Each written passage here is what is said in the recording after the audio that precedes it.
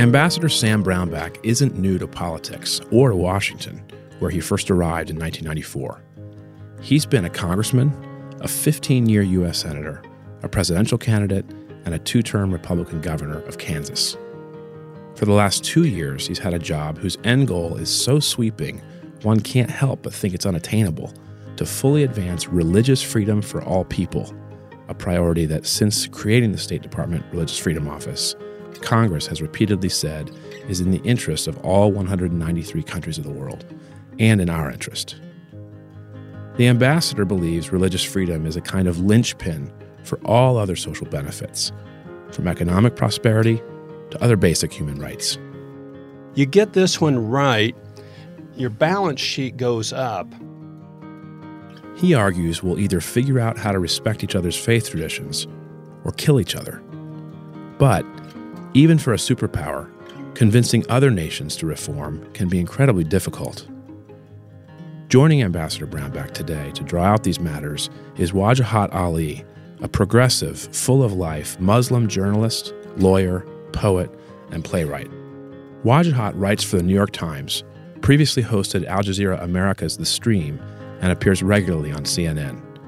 For years, he was an Al Jazeera national correspondent, and during the Clinton administration, he helped the State Department advance social entrepreneurship in developing countries, from Pakistan to Singapore. This is a riveting conversation because it's informed and honest.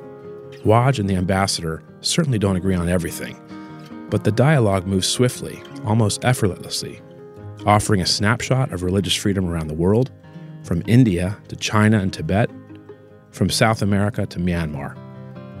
How do LGBTQ rights relate to religious freedom, and how does this differ, at least in our perception, at home and abroad? What does it mean that religion can light fires and fuel persecution in some places, while in others, acting as an unstoppable force for reconciliation and mutual respect? Enjoy the conversation.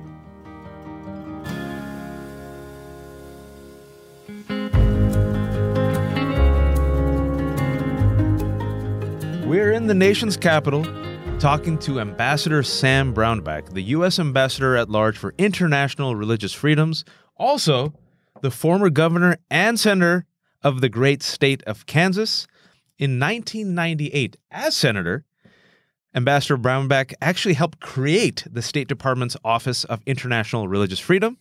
And voila, 20 years later, he was narrowly confirmed with that tie-breaking vote by Vice President Mike Pence. I had to bring that in there. That's true. In January 2018, making him only the 5th person to hold this position. Thank you so much for joining me and Josh, Ambassador Brownback. Well, it's a pleasure to join you. And it was a nail-biter, but we made it on through. And 49-49. Right there. Fortunately, they don't have a time clock in the Senate, so an hour or two later, the vice president shows up, casts the deciding vote, and I'm in. So that worked out. I love the work, and this is the best job I've ever had. And I've been able, as you know. It's a job you literally helped create. And we just want to help to create. But it's also, this is this great time right now in history where either we're going to tolerate and respect each other in religion or we're going to kill each other.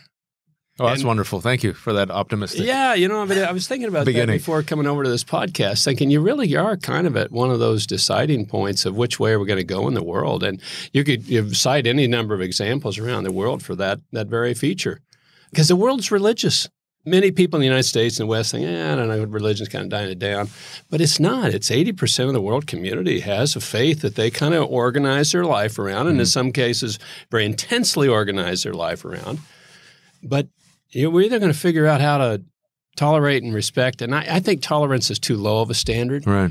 I think it's got to be at the respect and love one another standard, or there are going to be a lot more people dying and persecuted for their faith. I wonder if I could jump in real quickly on that topic, especially about the world being religious, because it's a dynamic that is impactful with respect to journalism and anchors a lot of what we do with the project as well. There was this line from Dean Backett at New York Times, the executive editor up in New York, who said after the election in 2016, I want to make sure that we're much more creative about beats out there in the country so that we understand that anger and disconnectedness that people feel.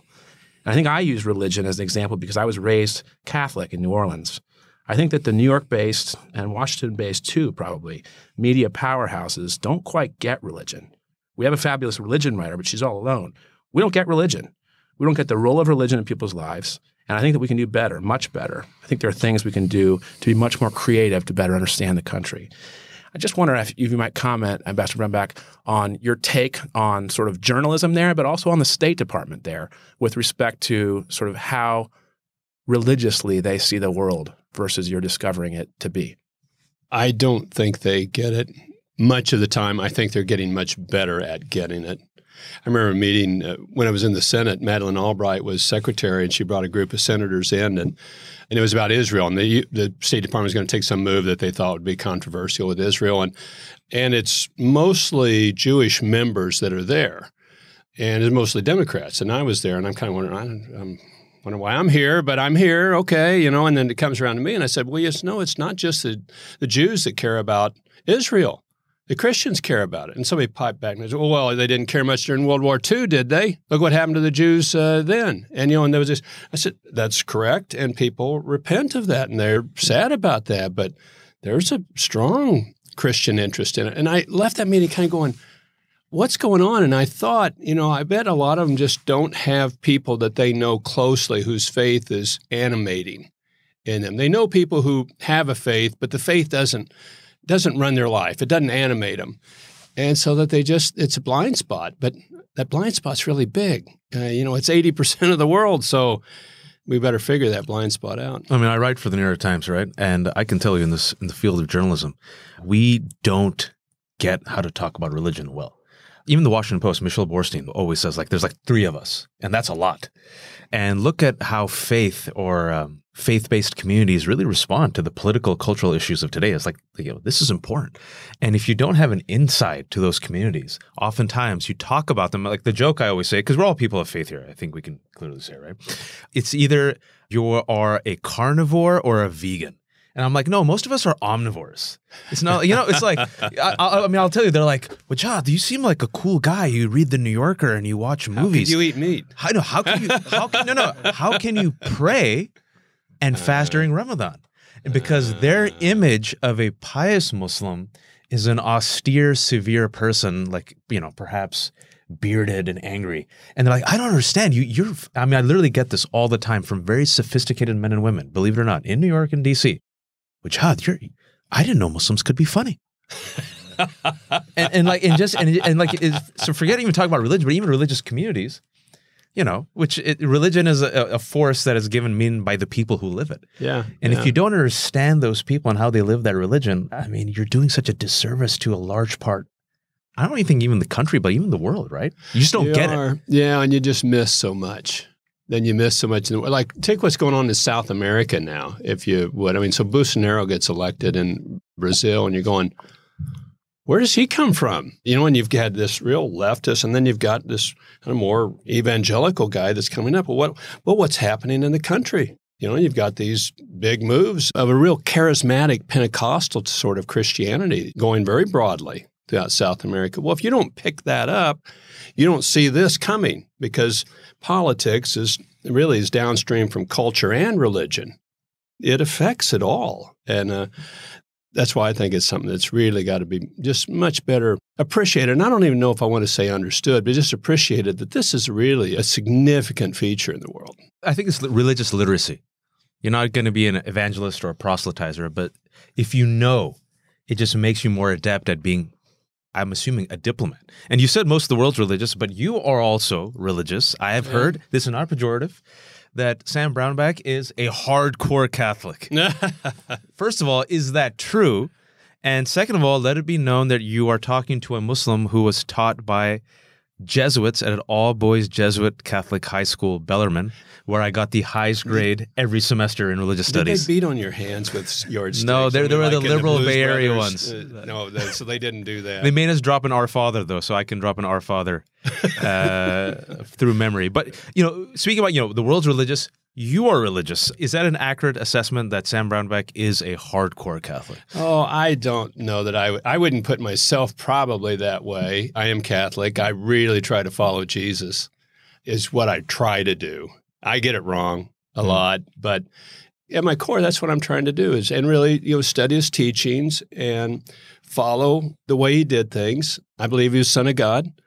I believe he died for my sins. I believe he came this season that we're celebrating now. And so that's what I organize my life really around that. And I go to regular Mass. I try to attend daily Mass. I really appreciate the church. I'm a late joiner to Catholicism. I joined probably about a dozen years ago. But did you convert from another denomination or religion? Or? I was Protestant and then joined the Catholic Church. And I was very happy with where I was Protestant, but I had a real inspiration. And then I spent time studying it and thinking about it and praying about it. And I came in and have really appreciated the depth and the teaching and the breadth of it. It also probably had an impact on me that I'd met Mother Teresa on her last foreign trip. Mm-hmm. I host her on the Capitol Hill when she got her Congressional Gold Medal. And the single most impressive human being I've ever met. And there's this 4'10" frail. She's very frail at that point in time. But just the words that she would say and the way she lived the life was just really, really impressive and touching to me. We were talking about religious literacy, and you're a religious person. You take it seriously. How does that inform, you think, for better or worse? We'll get to the worst part, but for better, your role as the ambassador for religious freedoms? I think it really helps because I'm dealing with religious people a lot. And I think it really helps, particularly in the Muslim community. Yeah. And you might think, oh, wait a minute, how are you going to do that? I went to an all-boys Catholic high school. I would not think that, but some might. Some might. Well, but I find when you go into the Muslim regions of the world where this is the dominant faith, they are people of faith. They operate by their faith. And so that I come in as somebody that lives by my faith, I'm looking at you, okay, I get it. I understand it. I appreciate it. I'm impressed. Because to work your life by faith, it really means you're trying to deny yourself. You're denying all the pleasures and things that maybe you would pursue for a higher calling. Mm.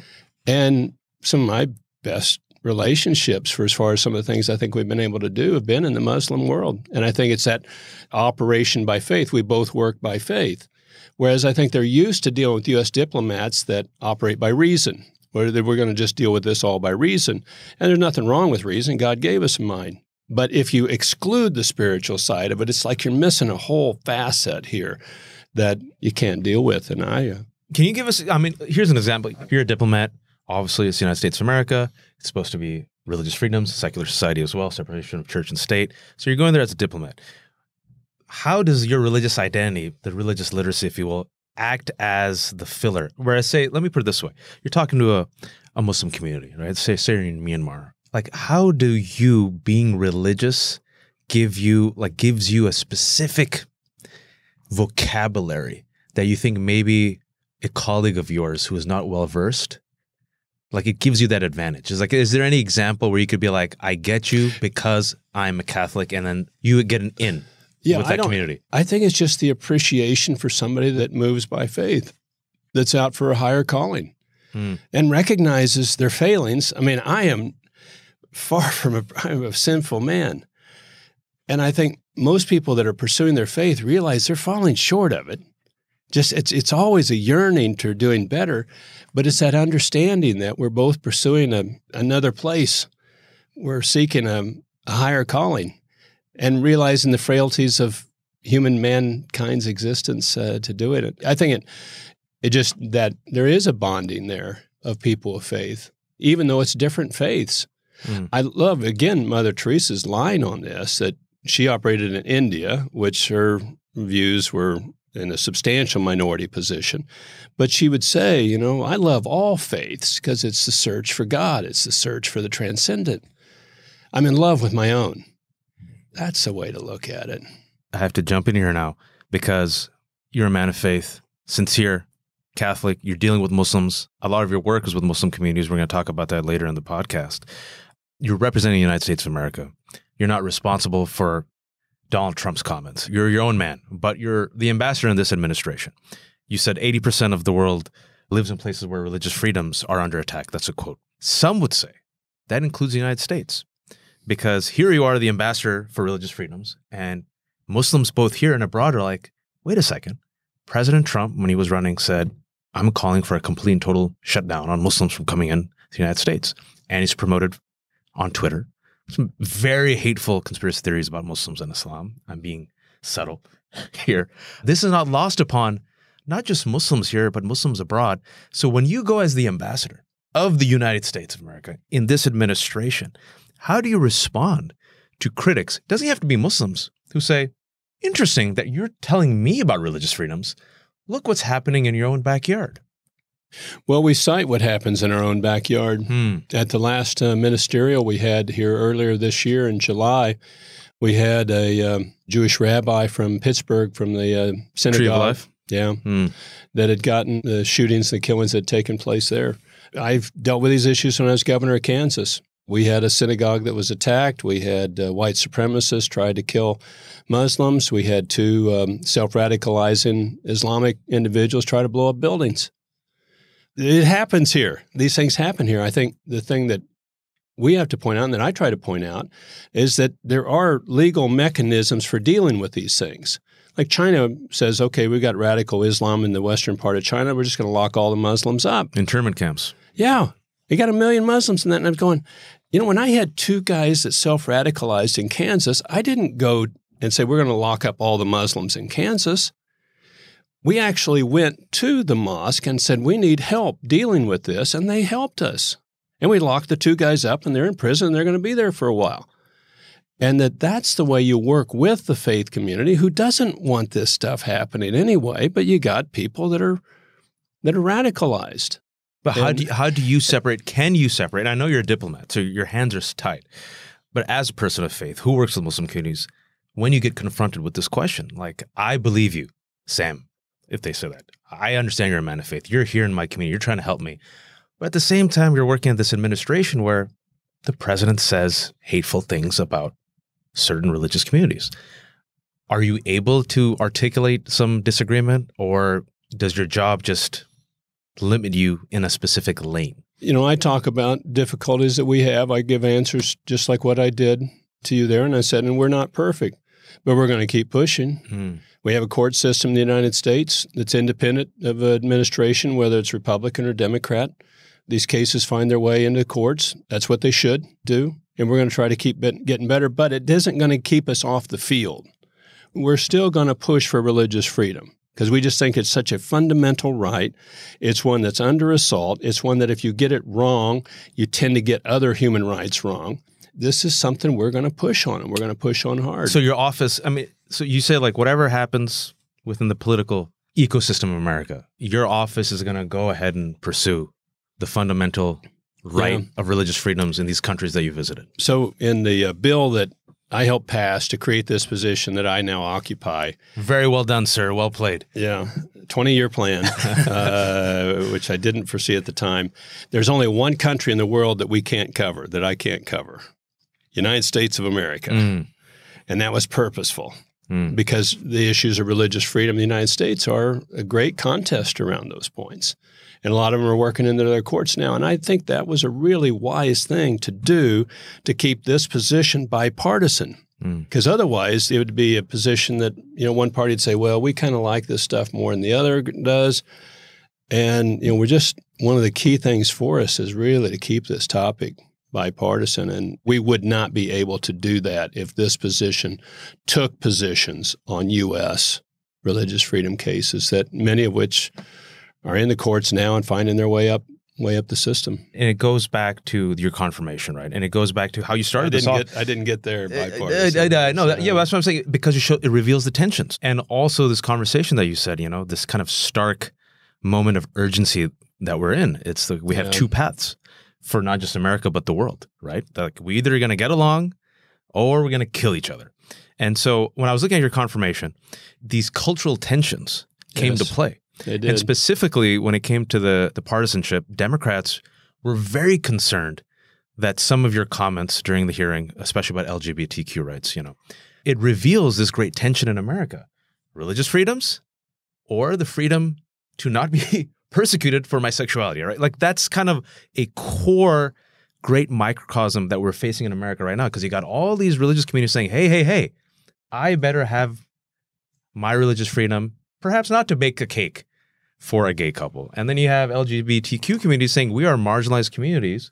We want to have the freedom not to be persecuted. How can you reconcile, or how do we reconcile as a country, religious freedoms of some faith communities versus the desire of others, say LGBTQ, to be protected from discrimination? Is there a balance, or does one group, let's be blunt, does one group have to cede? The short answer is I don't know, because this has been going on for a while, and it's going to go on for a while. That's why we have courts, and why so many of these religious freedom cases are making their way up to the Supreme Court, because that issue has to be resolved here in the United States. One of the interesting things to point out globally, though, is that the countries that are the best on religious freedom also tend to be the best on LGBT rights. Example, please. Western Europe, United States. If you compare us to much of the rest of the world, particularly, say, the Islamic regions of the world, number of other developing countries, LGBT rights are not strong. Right. Iran, for example. Iran's horrible. Brunei. Yeah, it's horrible. I mean, you get thrown off a building. I mean, there's terrible things. But that's the foundational piece that I keep harping about on religious freedom.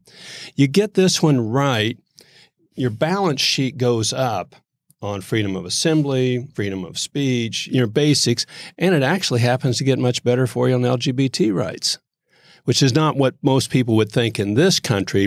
But if you go abroad, there would be more people thinking in that category, because it just means that you really are looking more at the dignity of the individual. All right. You've made a choice one way or the other. People may agree with it or disagree with it. There are people who look at me and that say, he made a choice to be a follower of Jesus. I don't agree with that.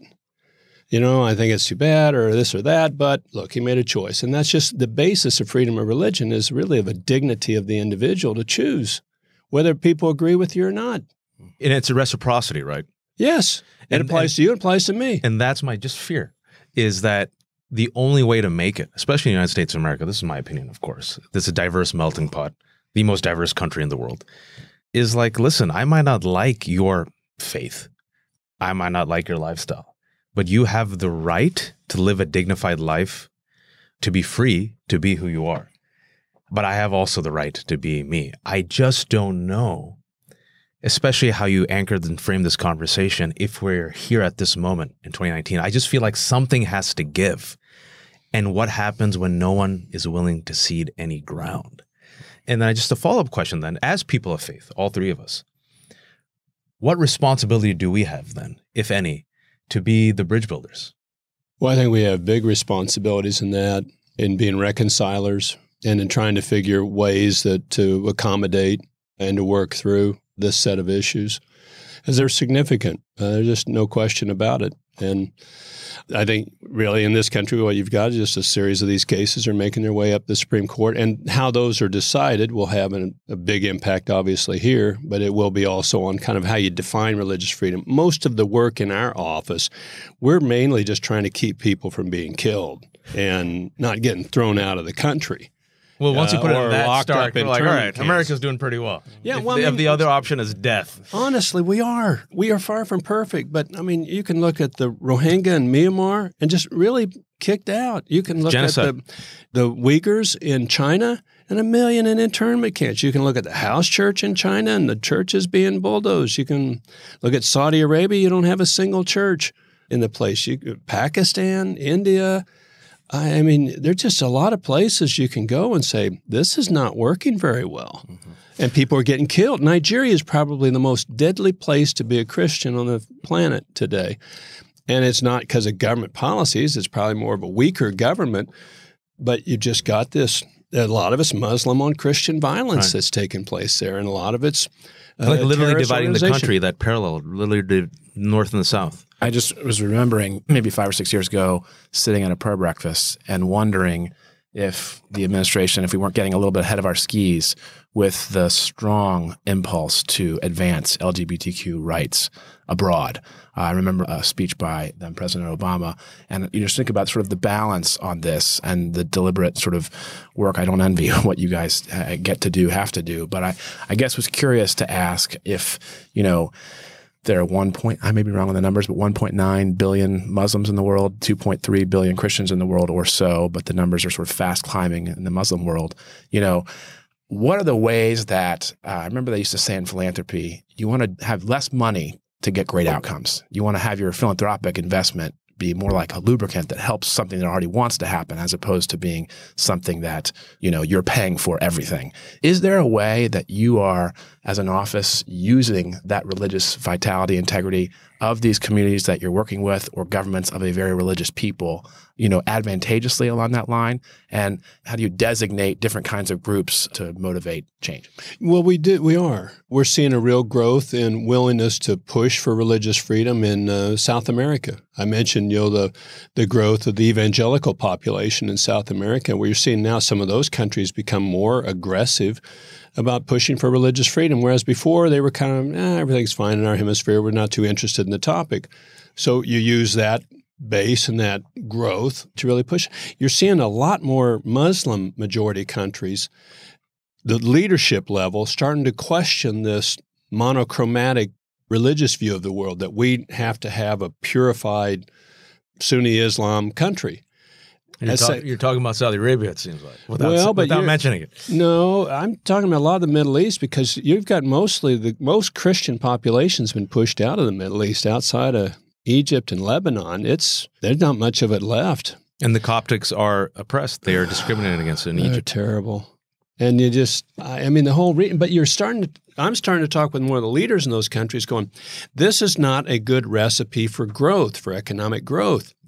Where they've seen, like Abu Dhabi, that's been a very open place, and they've seen this huge growth taking place. And I hold it up and I said, look, you don't want a monochromatic view of the world for faith. You want to have a vibrant, and a lot of places kind of get an umbrage at a secular society. I don't really like the term secular. I'm going, I agree with you. I want a very robust religious society, but I just want everybody's protected.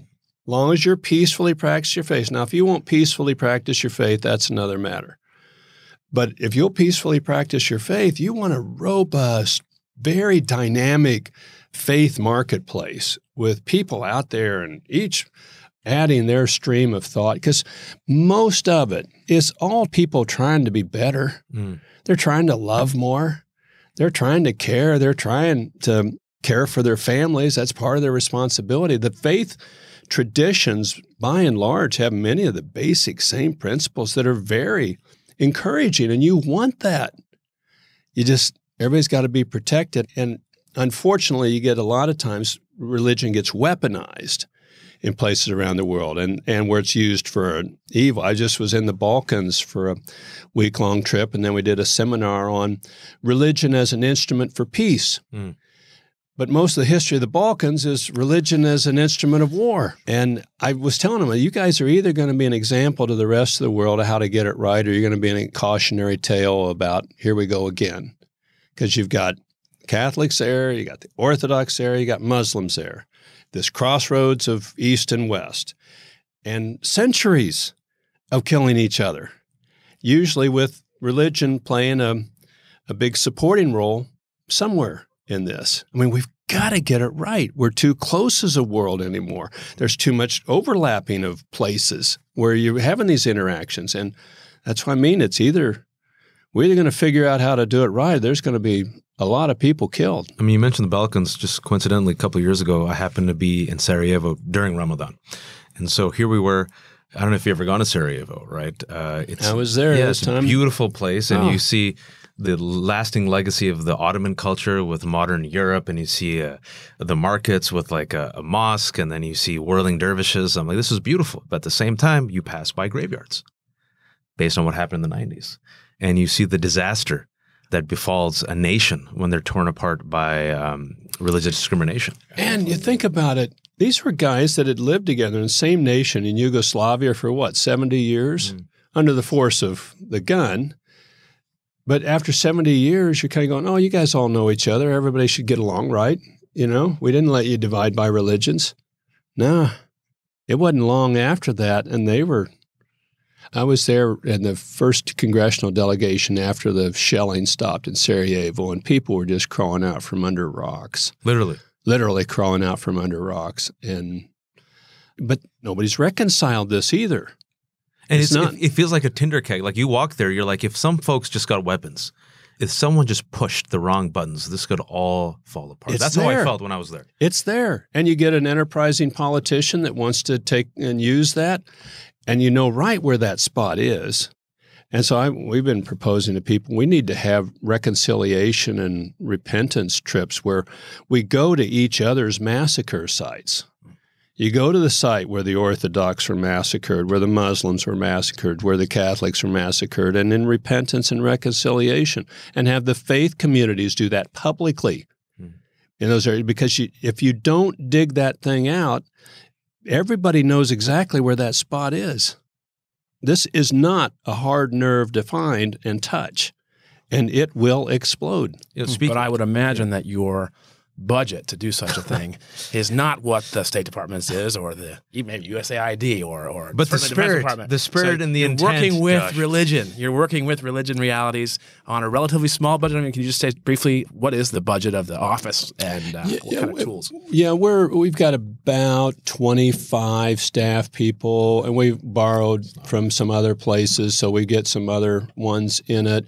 We've got about a total of an $8 million budget, and that includes some grant money that we can put out to it. But we get a lot of help. I mean, the Secretary's office has been very supportive, other pieces of the agency, and then the embassies throughout the world. As this has grown of importance in this administration, the embassies then themselves will lean in and they'll put more personnel in places. So that's not a full representation of the asset base we've got.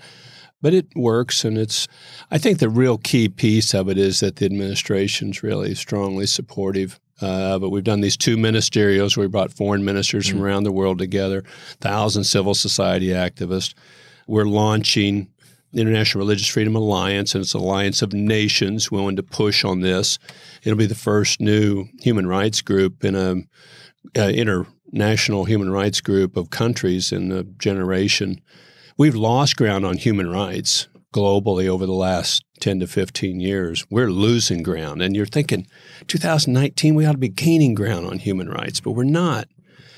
And I think a decent piece of it, honestly, is this religion.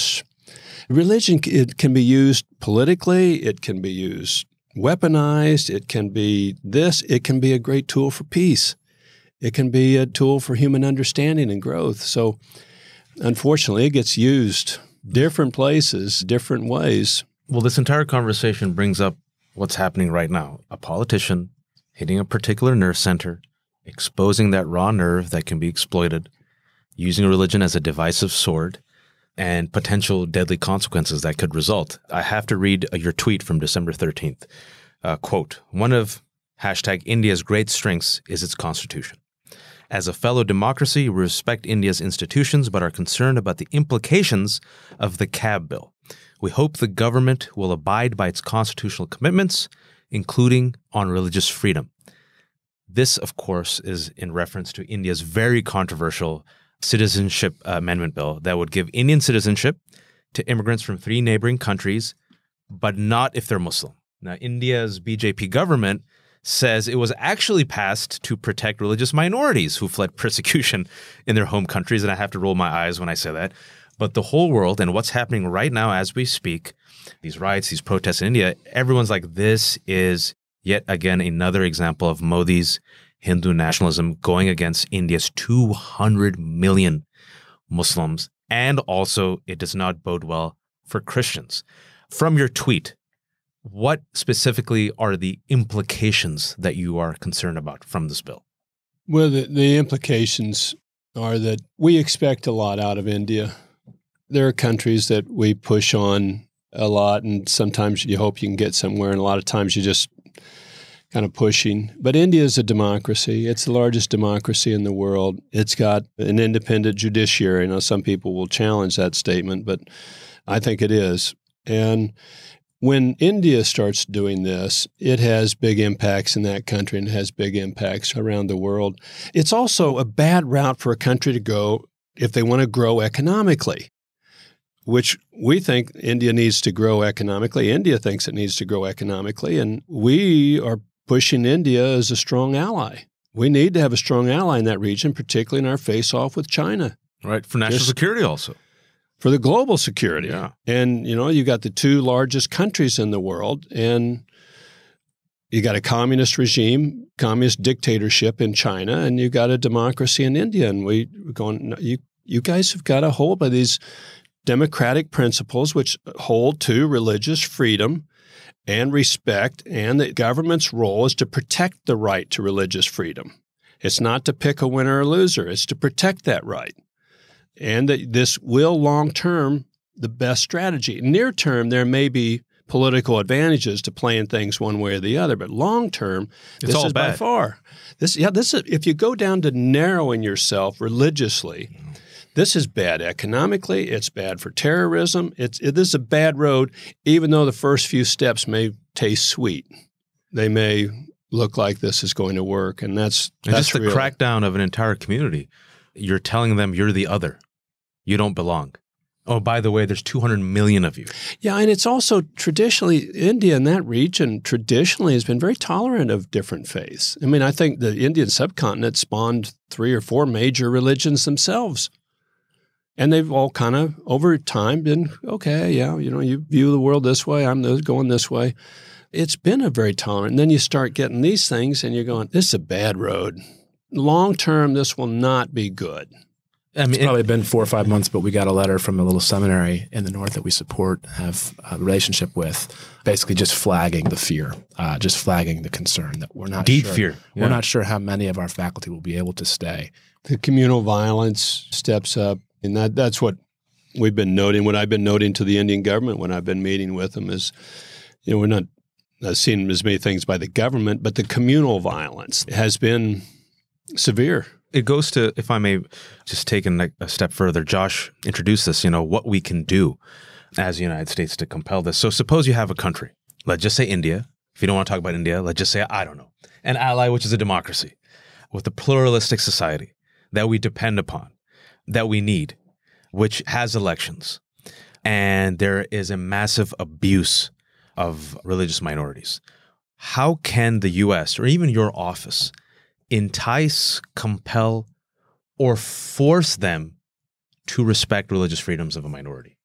What mechanisms do we have? Well, you got a series of mechanisms, none of which are perfect, and there's no silver bullet in any of them. We can cite countries of special concern as countries of particular concern. We can sanction countries. Those tools are all put in it.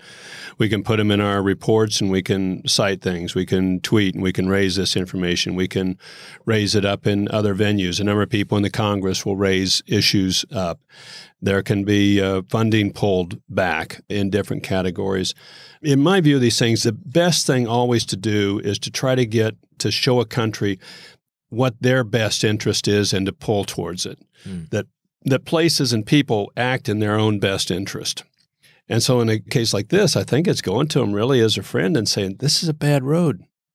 This will not work long-term for what you need and what we hope to see out of you, which is a stable, economically growing, vibrant, strategic partner.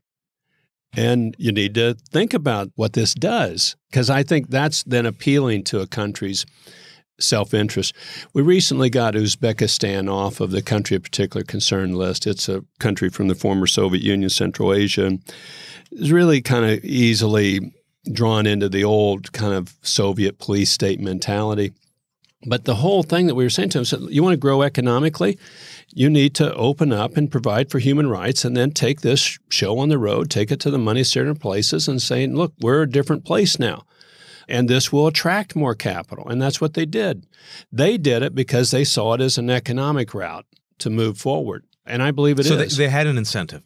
But they did. But my concern is, right, and I know we all share this concern, is that when you have a superpower, which has more than 1 billion people, which knows that it could flex, they could say, all right, Ambassador Brownback, we appreciate that. No, we think we're on the right road with this type of nationalism.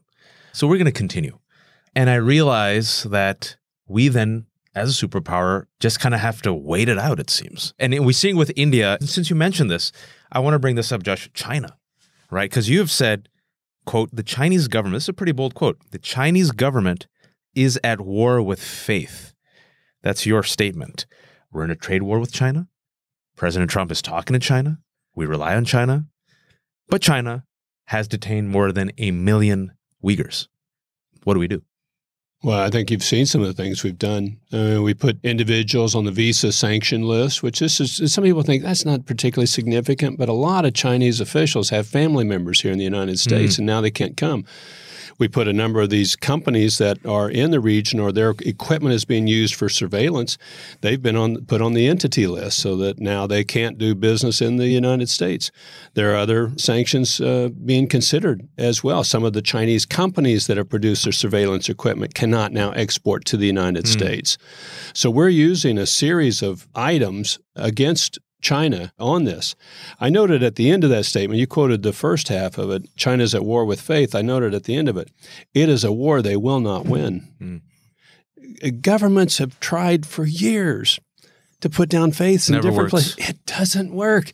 It's the kingdom of man trying to subdue the kingdom of God. And you're not going to win that fight. Now, for near term, you may have some victories. You may be able to hold them back for a while. And Ambassador Brownback, tell us just a little bit, our listeners especially, what we do know about how China is softly persecuting Christians and Muslims and others in the country in terms of cameras. Because people don't know. Right. New York Times has done a fabulous, so have a number of other groups, Economist, Washington Post, on Xinjiang, Western China, Muslim-based population, Turkish, much of it in descent, and they literally have 1 million people in internment camps, in concentration type camps. But then it doesn't end there. The bigger piece I'm actually concerned about is this surveillance technology system that they've put around them, that they started in Tibet over the Buddhist, that the party secretary there, Chen Guangguo, and I hope you remember that name, he was the party secretary in Tibet that put the surveillance system and the cultural genocide in Tibet in place, and then it was successful, and they gave him Xinjiang. And so he's put that in place. The problem with this is it's the future of oppression. It's cameras everywhere. It's facial recognition systems. It's social credit scores. So if you go to the mosque twice a month, if you've got a beard, you're seen as too pious, too religious, you get a lower social credit score. They know who you are. They've got a facial recognition camera on you in most of the marketplaces. And you increasingly aren't able to get an apartment. Kids can't go to school. You can't travel. And the future of oppression will look much more like this. They've got a bus now in Beijing that you can get on by facial recognition camera. It just sees you, spots you, hits your credit card in 3 seconds or 2. Great. A lot of millennials that say, oh, man, that's cool. Wow.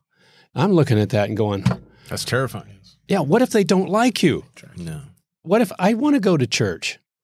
And then if somebody pings you on your cell phone, the person that gets pinged gets your same social credit score, and they may not want to be religious. And they may say, come on, will you stop going to church? You're hurting me.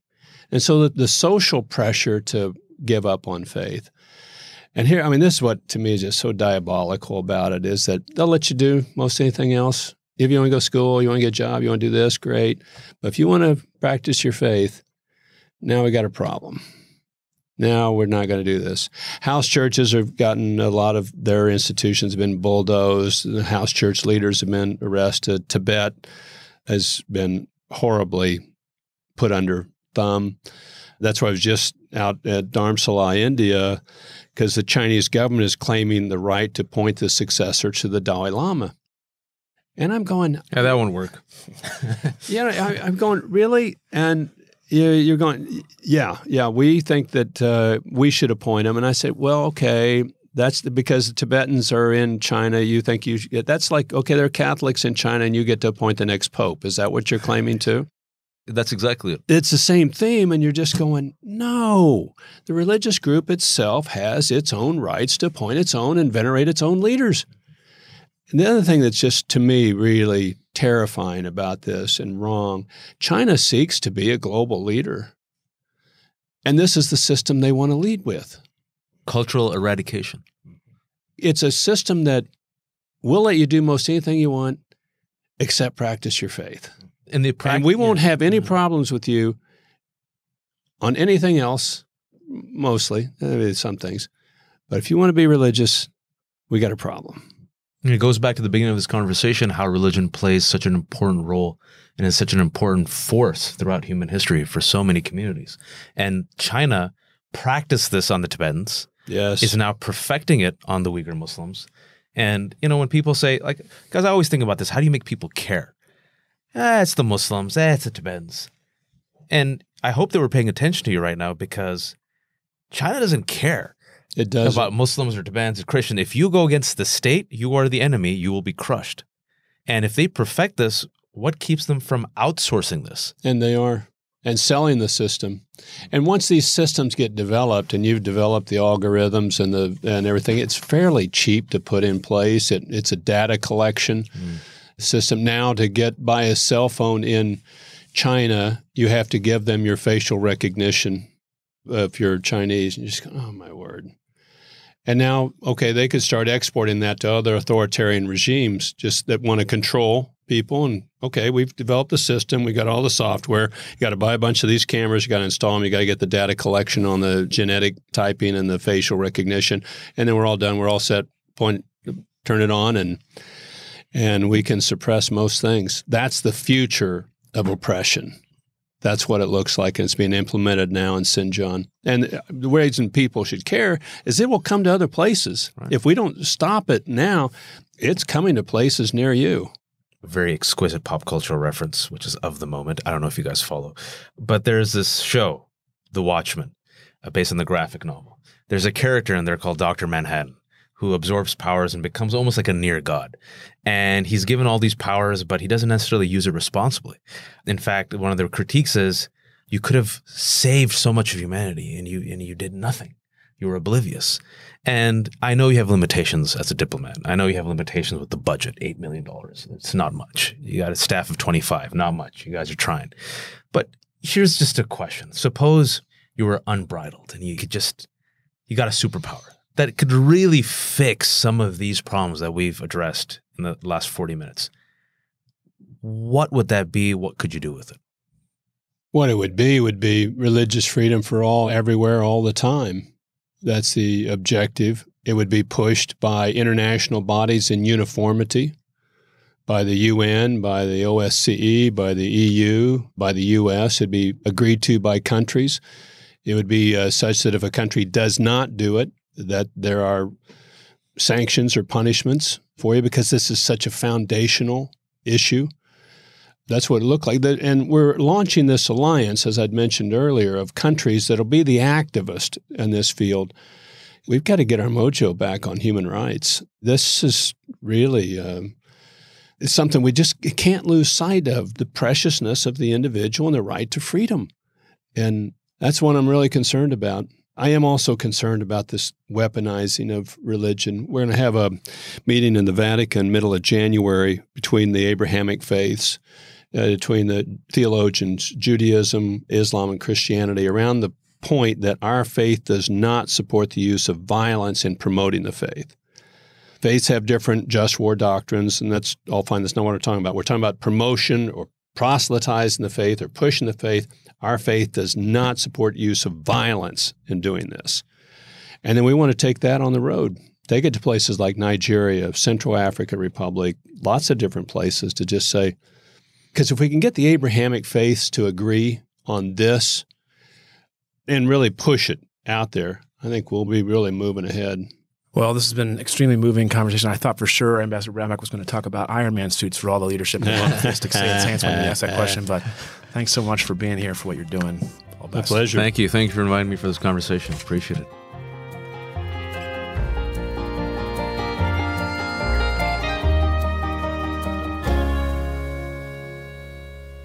Faith Angle exists to help mainstream journalists expand their view of religion, here at home and around the world. Thanks for listening.